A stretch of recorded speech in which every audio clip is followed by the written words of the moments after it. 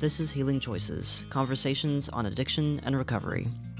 The season of Valentine's is here, and a lot of us, single, dating, partnered, or married, are reflecting on what love means to us and how to best practice it in our daily lives.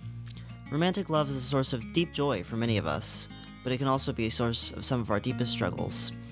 Romantic relationships are never perfect, and some can even turn toxic and hurtful. In this episode, Houston social workers and addiction recovery experts Mel Taylor, Lori Fiester, and Andrea Washington discuss codependency, what it is, how it happens, and its connection to addiction. Well, welcome. It's good to be back. I've got some good friends here today, colleagues that work with us here at the Council on Recovery. My name is Mel Taylor, and I've been privileged to be the executive director here for going on 27 years. And I'm joined by two of our colleagues. I'm going to let them introduce themselves. Hi, I'm Lori Fiester. I'm the clinical director of the Center for Recovering Families. And I'm Andrea Washington. I'm a clinician on our staff. Well, welcome, y'all. Let's start with the simplest. I hear this term clinically, codependent. Mm-hmm. What is it? Andrea, Lori, what is it? Well, I'll start. Codependent for me is not knowing where I have begun and you, or I and or you began. It's that oneness that we hear in songs, we see on TV, all the fantasy that goes together to be in love per se.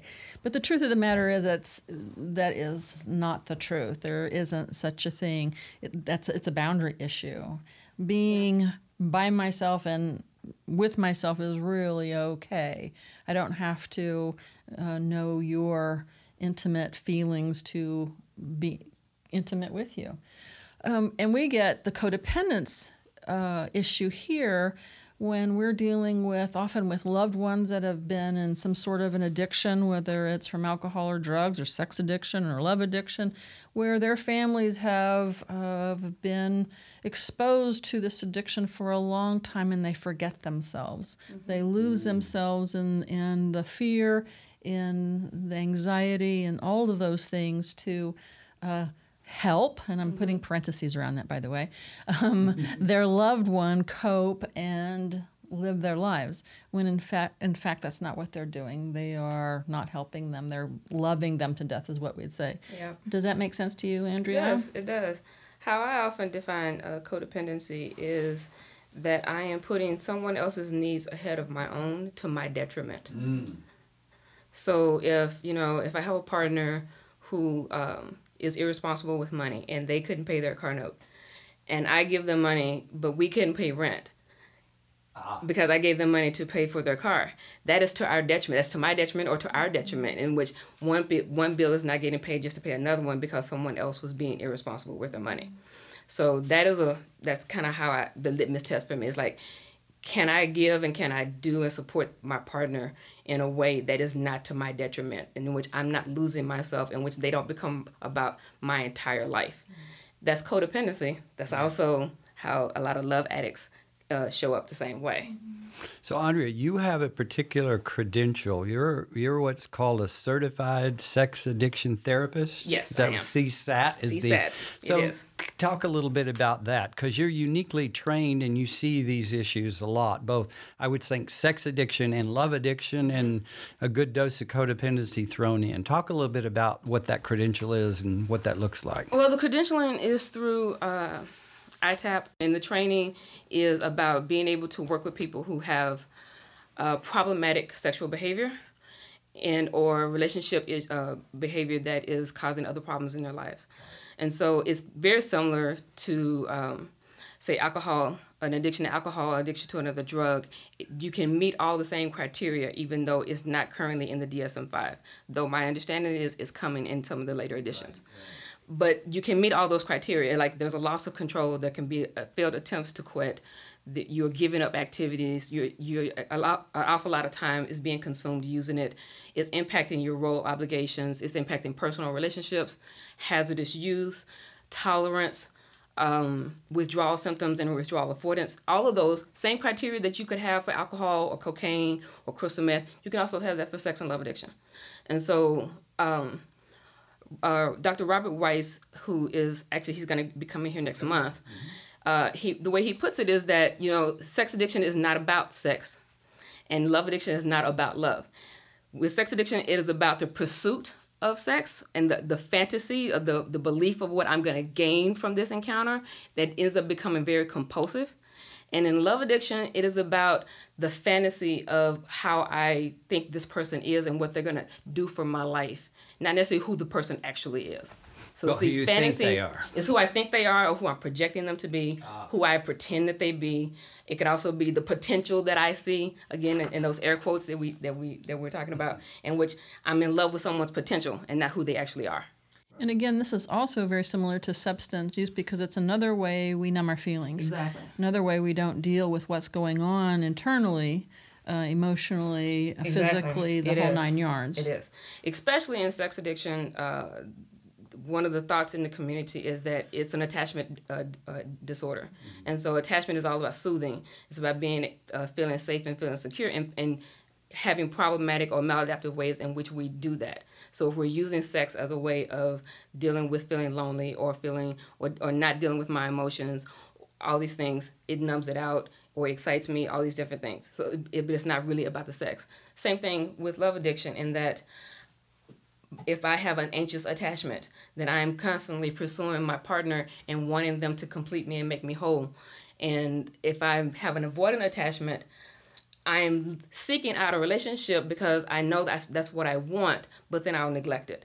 I'll be distant from it. It's just my acquiring of it that satisfies me to be able to say, oh, I'm in a relationship, but then I'm with someone who's emotionally unavailable.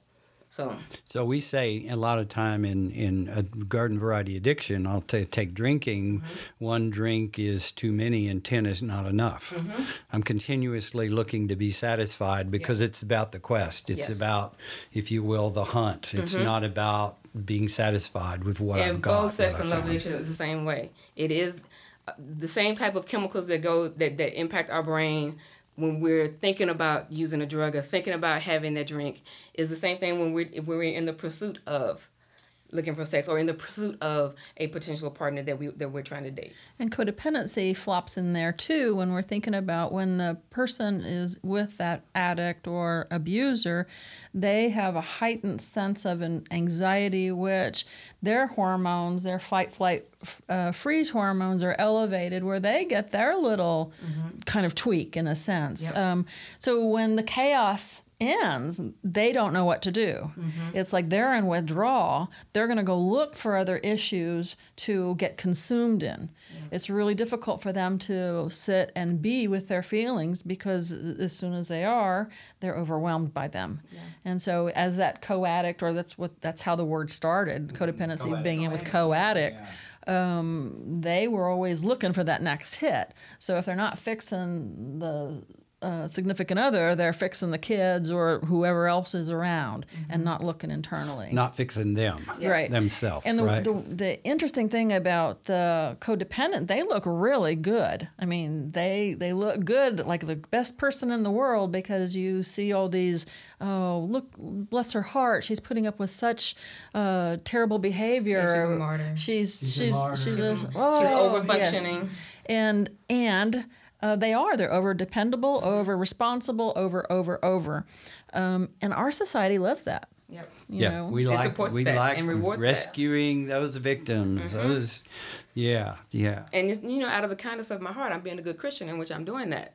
Right. So, I mean, you can be codependent even with your friends. Right. And codependent with coworkers. Right. And codependent with your children. It doesn't stop at the home. It goes wherever you are, mm-hmm. Which so does sex and love addiction and other. And love, right? Yes, absolutely. So they're bundled. They're bundled. And where you see one, you likely see at least parts or pieces or bits of including addiction. Sometimes we have to get... I like to call it a tapestry in which they're all interwoven. Well put. Say that again. It's a tapestry in which they're all interwoven. You have different threads that support the love addiction, different threads that support the sex addiction, different threads that support the codependency, but they're all connected to make the same picture. Wow. And we get back to that family. The family that needs all the support in the world to get to that recovery end. So we have the addict who's acting out and doing their part, and then everyone else is codependent or correlated in some way or the other, and they play different roles, don't they? Each family member, Talk a little bit about the dynamics of the family member roles. Well, the system sets that up in the sense, I mean, we've seen research, Murray Bowen and others out there that say birth order plays a role, but also the difference in how we're raised. I mean, today's kids look different than kids when I was growing up. Yeah. But part of it's also how we're wired. I make a perfect social worker the way I'm wired, right? I was that codependent and can still be that codependent in an addicted home because I was that one who wanted to ensure the tension of the home was less by doing good, by over-functioning, over-responsible, cracking a joke here and there when I could to alleviate what was going on, which then you don't look at the brother that's using drugs, a sister that might be having another issue, or the other son that's not available. Or let's even talk the parents. You know? So I look good doing all of that. But that sets me up, certainly, for failure later. Yeah, in my family, I was the hero child. I was the oldest. I was at least told I was among the smartest of the three. That wasn't true, but they told me that for a setup, I'm sure. Yeah. But mother and dad were partying to the point of many times inebriation early. Later, they chronically became alcoholic. But I would rescue the other kids. I would go in and make everything okay, enabling that behavior to take place. It's my parents. Who am I to tell them that what they're doing is not good for the family? Well, they were your first gods too, so remember Ooh, that. yeah. They were the ones that first deities took care of you, or supposed to take care of you. So when we think about, and I'm going to switch to codependency in a moment, or now I should say, Pia Melody developed a platform, the developmental immaturity model, where there's places that we look at where if kids don't get their needs met, really causes this setup for codependency and later on so much more. And one of the first things is safety, protection, and also honoring us as children. Feeling valued. Valued. Yeah. Thank you for that word. Yeah, I was searching. Valued. That's a good word. Yeah. It's valued and protection with boundaries. Yes. With our reality. Meaning that our reality is validated in one hand, and the other is that the reality of our infallibility as humans, and that is still valued instead of having to be perfect. And that our wants and needs are available, that we know what they are, and that we can be spontaneous. So in any of those spots we have, we're not allowed to be in that way, then develop into these issues, which includes all of what we're talking about. Yeah. So these 5 cores spots really indicate usually abuse, neglect, and trauma. Yeah. I read an article this morning that said that and it was actually a public article, it wasn't scientific, but it said that the latest research now on letting children cry themselves to sleep is a root cause of anxiety that they don't learn how to cope with. And so as an adult, I can only imagine if you cried yourself to sleep because parents either weren't there or unavailable or passed out on the couch, I can imagine how, as an adult, I might be looking for that comfort and reaching out for it in different ways. Is that kind of how it works, Andrea? I believe so. I mean, it is that as a child, is knowing whether or not our needs are going to be met. That's where that assurance comes from. So even if I'm crying at night and mom doesn't come or dad doesn't come, the parent doesn't come to see why I'm crying, then you have this tendency to start questioning, how safe is my world? Are my needs going to be met? And it's either I'm very anxious attached to you when you finally do come, or I can be really dismissive of you when you choose not to come. I mean, when you finally do choose to come, and now, it's too late.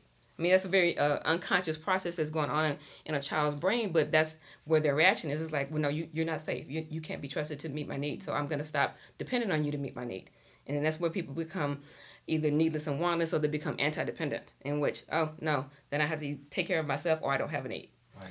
And needless and wantless, let me just make sure everybody knows that Say that again. Needless and wantless. Oh, love it. Needless and wantless is when I don't know about my needs, but I know about yours. Yeah. You lose And I don't know what my wants are. I've lost myself. But I know what you like. Yes, Yeah. I know absolutely what you like, Mel, and I could tell you how you do your coffee in the morning. Even how you like your steak cooked. Yeah. Yeah, and But- I make sure you get it just Right. that way, especially if you have a hangover or you've been partying all night or whatever, right? So the codependent kicks in. And the antidependent is, I know, but I ain't going to tell. Because if I tell, then most likely you're not going to meet my needs, and it's going to fall short. Or you're going to hold it against me. Yeah. Now, I also want to, I know we are the Counselor on Recovery, but one of the things I do want to have an understanding regarding codependency is that it can also happen in families that don't have addiction. Right. People right, that have exactly. mental illnesses, when parents have a mental illness or they have a physical illness in which they have to be taken care of, or say you have a parent who is overwhelmed because they have a whole lot of kids and only have so much time and attention to be able to give to them. And so there's often an erroneous belief that codependency really is more centered around addiction. Right. And Good point. Thank you. Even though primarily it is, but not solely. Right. Yeah, I know there's a lot of new work being done with caregivers. Yes. Where people are dealing with trauma, they're dealing with clinical depression in the home, or they're dealing with Alzheimer's, aging, and dementia, dementia, and all of a sudden they're in another role, which they fall into, and the dynamics there. Or even parents who are having like late terminal illnesses and they nurse them at home. I mean, that happens. It is happening now.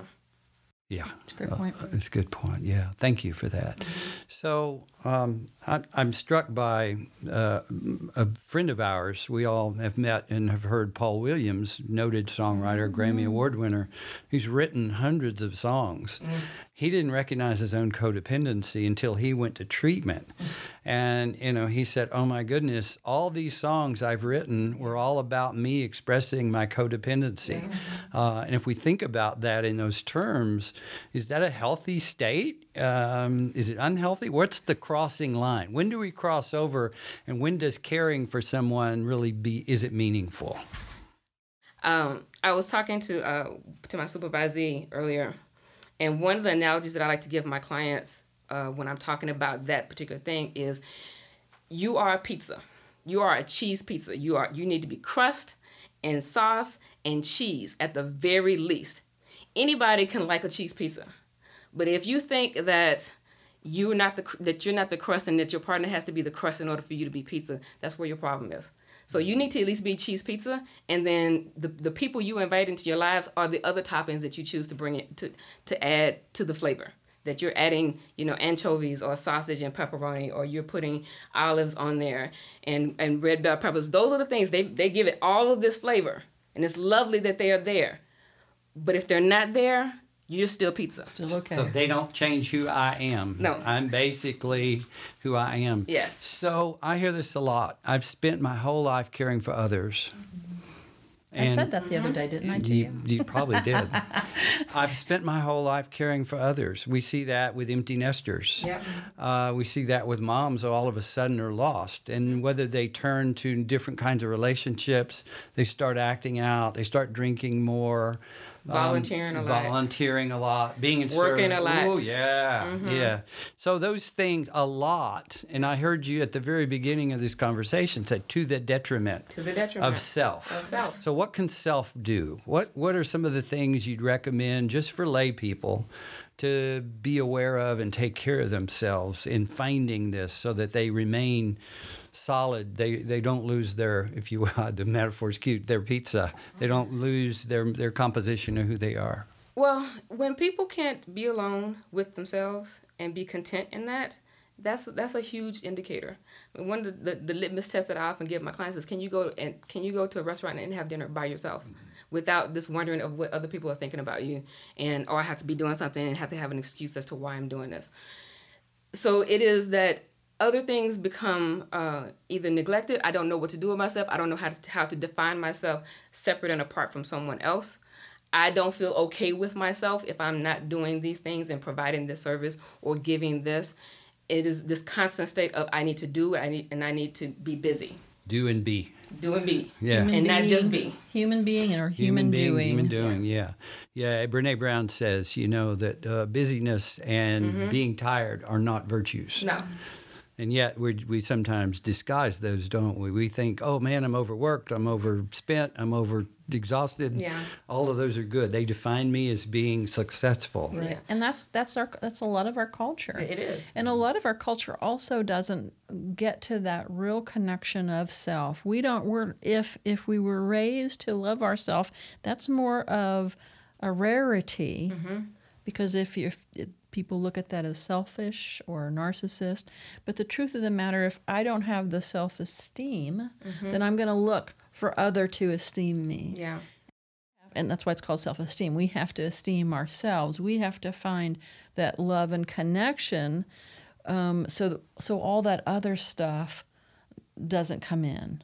That I think then we get to have a boundary. We know, those two on the horse riding together isn't my relationship, but it's a nice movie. Right, Yeah. right. Yeah.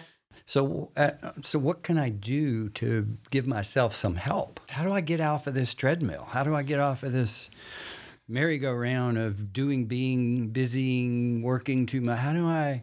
What's the best advice you'd give somebody? Just one of your friends or somebody. First, you have to come into awareness if there's a problem. Got a problem. Yeah. Right. And so it's not until we have that awareness that what I'm doing isn't working for me.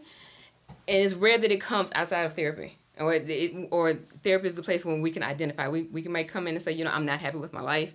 I'm feeling dissatisfied, or I'm not satisfied in my relationship, and kind of have that general malaise of things just aren't good. And then we start getting to specifics of, okay, this is why. As a layperson, can I be self-examining and sit back and say, I like my life the way it is, and I think I'm doing a pretty good job. And I'm enjoying this, and I'm enjoying having these people. I enjoy the work that I do.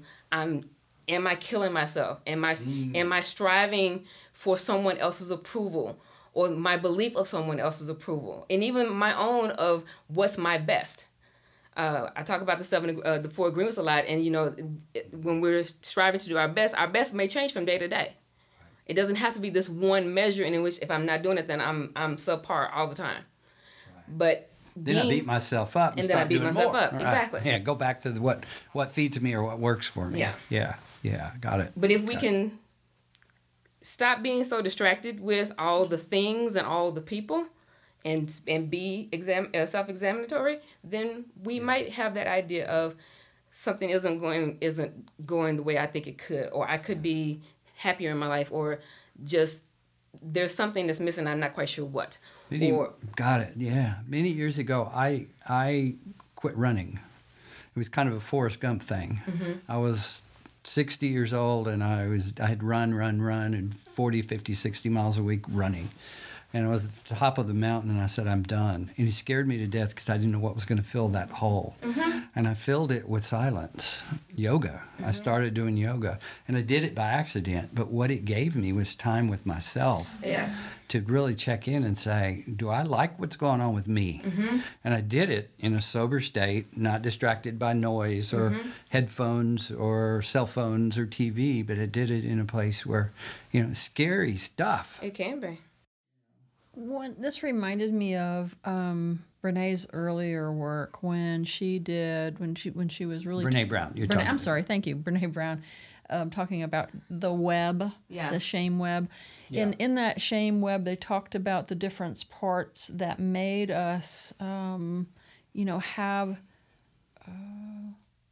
the shame of, who we are, who, what, and where. And part of that is a lot of our outer parts of the self. It starts with us, goes to our family, school, mentor, college, all those things that we're involved in. And then there's all the media and TV and radio and all these all this input every single day into our lives. When you talked about distraction, me as a 58-year-old woman driving down the street, I have counted up to 6 advertisements of selling alcohol. Mm-hmm. And then when it's not that, it's something showing women in some sexy pose with something. And so constantly we are bombarded by these messages of who and how we should be. Yeah. And so when you're talking about self and how do we get better, it's that we have to have some critical conversations. Is this real? Is this the truth? I remember one of those famous shots of a guy with these abs of, maybe it was a 27 pack, but it was incredible. It was not real. I've never seen a male like that ever in my life. But I know that's what we compare ourselves to. Yeah.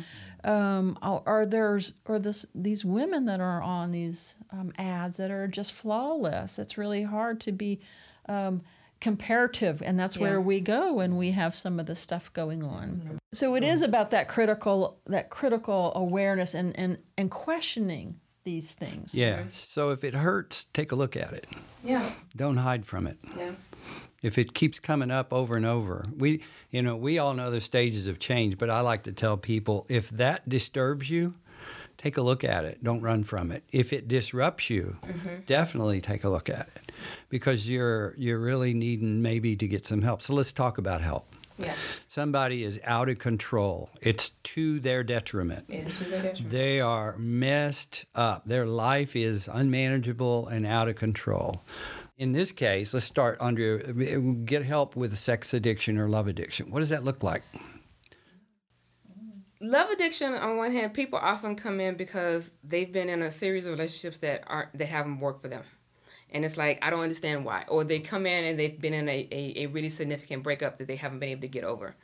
And so we started looking at that, what the patterns of that are, what the patterns of previous relationships have been, what was their connection as far as their esteem, their self-esteem to that relationship. Is it a defining relationship for themselves? Like without that relationship, I'm no one, or I don't have an identity. I don't know what to do with myself.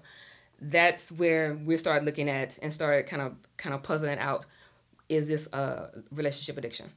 Sex addiction, on the other hand, more often than not, I'd say probably 8.5 times out of 10, maybe closer to 9. The person who has compulsive sexual behavior is coming in because their partner and spouse is making them, and is causing a disruption in their life, or there have been infidelities. There's been an extreme amount of money spent on pornography, or not as much on porn, because porn is a lot of porn is free.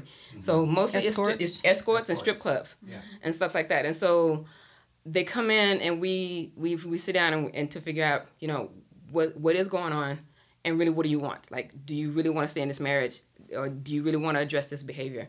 One of the things that I tell people, because it's a big argument in the community, in the addiction community in general, because of shaming messages regarding sex and addiction. And so what I tell people is that I never tell anyone who's come to me that they are a sex addict. I said, you have problematic behavior, it is addictive and compulsive behavior, but I'm not going to label you a sex addict if that's not what you want, but this is what I'm seeing. Yeah. And so then starting that process of getting real, looking at what their patterns of acting out have been, what it's looked like, how it's manifested, getting them honest with themselves, because there's a lot of minimizing and compartmentalizing of it, and it's not that bad, as well as getting them to a place of readiness to be rigorously honest about their behavior going forward. Yeah. And how long a process? It's therapy, it's counseling? The best protocol would be individual therapy along with group therapy, along with recovery support. That's the best protocol. Be like 12-step. Just like talking to others who share this problem, and do that in an organized and intentional. Yes, people that you've been accountable with. Yep. Right. All of those things. Right. And with love addiction, it's very similar. I mean, again, people usually come in, they're in a lot more pain because they're wanting to be in a relationship, and whatever they're doing or have been doing or have allowed to happen is they're not being in a relationship. So then it starts looking at the same things, like what are the patterns, what have been their attachment things, what were their relationship with their parents. A lot of times it is, you can see a really direct correlation between what their attachment style is and how it's showing up in their relationships. So then it's also the same thing of individual therapy. You could do group therapy. You don't necessarily have to with love addiction, but it's also just as helpful. And then also still recovery support of like 12-step meetings. My own experience, not directly with this, but in my professional experience, is that really both are the most effective means. Meaning, Yes. get help, get a therapist, get somebody Yes. who really understands this issue Yes. and the dynamic of it. And I noticed you prefer not to label, which I support fully, but I also like that it's not a quick fix. No, it's not. It took a long time to get Yes. there, and it's going to take some time and Yes. investment to go further Yes. and recover. Well, happy February. Happy February. And happy Valentine's Day to those for whom that matters. And if you're a love addict or you're codependent and you want to take a look at that work, the Council on Recovery would be happy to receive your call and chat with you further. And I can promise you this, it's far less painful to walk in here than to keep doing the behavior you've been doing. That is very true. And we would love to offer our services out there in the community. Thank you all. Thank you. Thank you.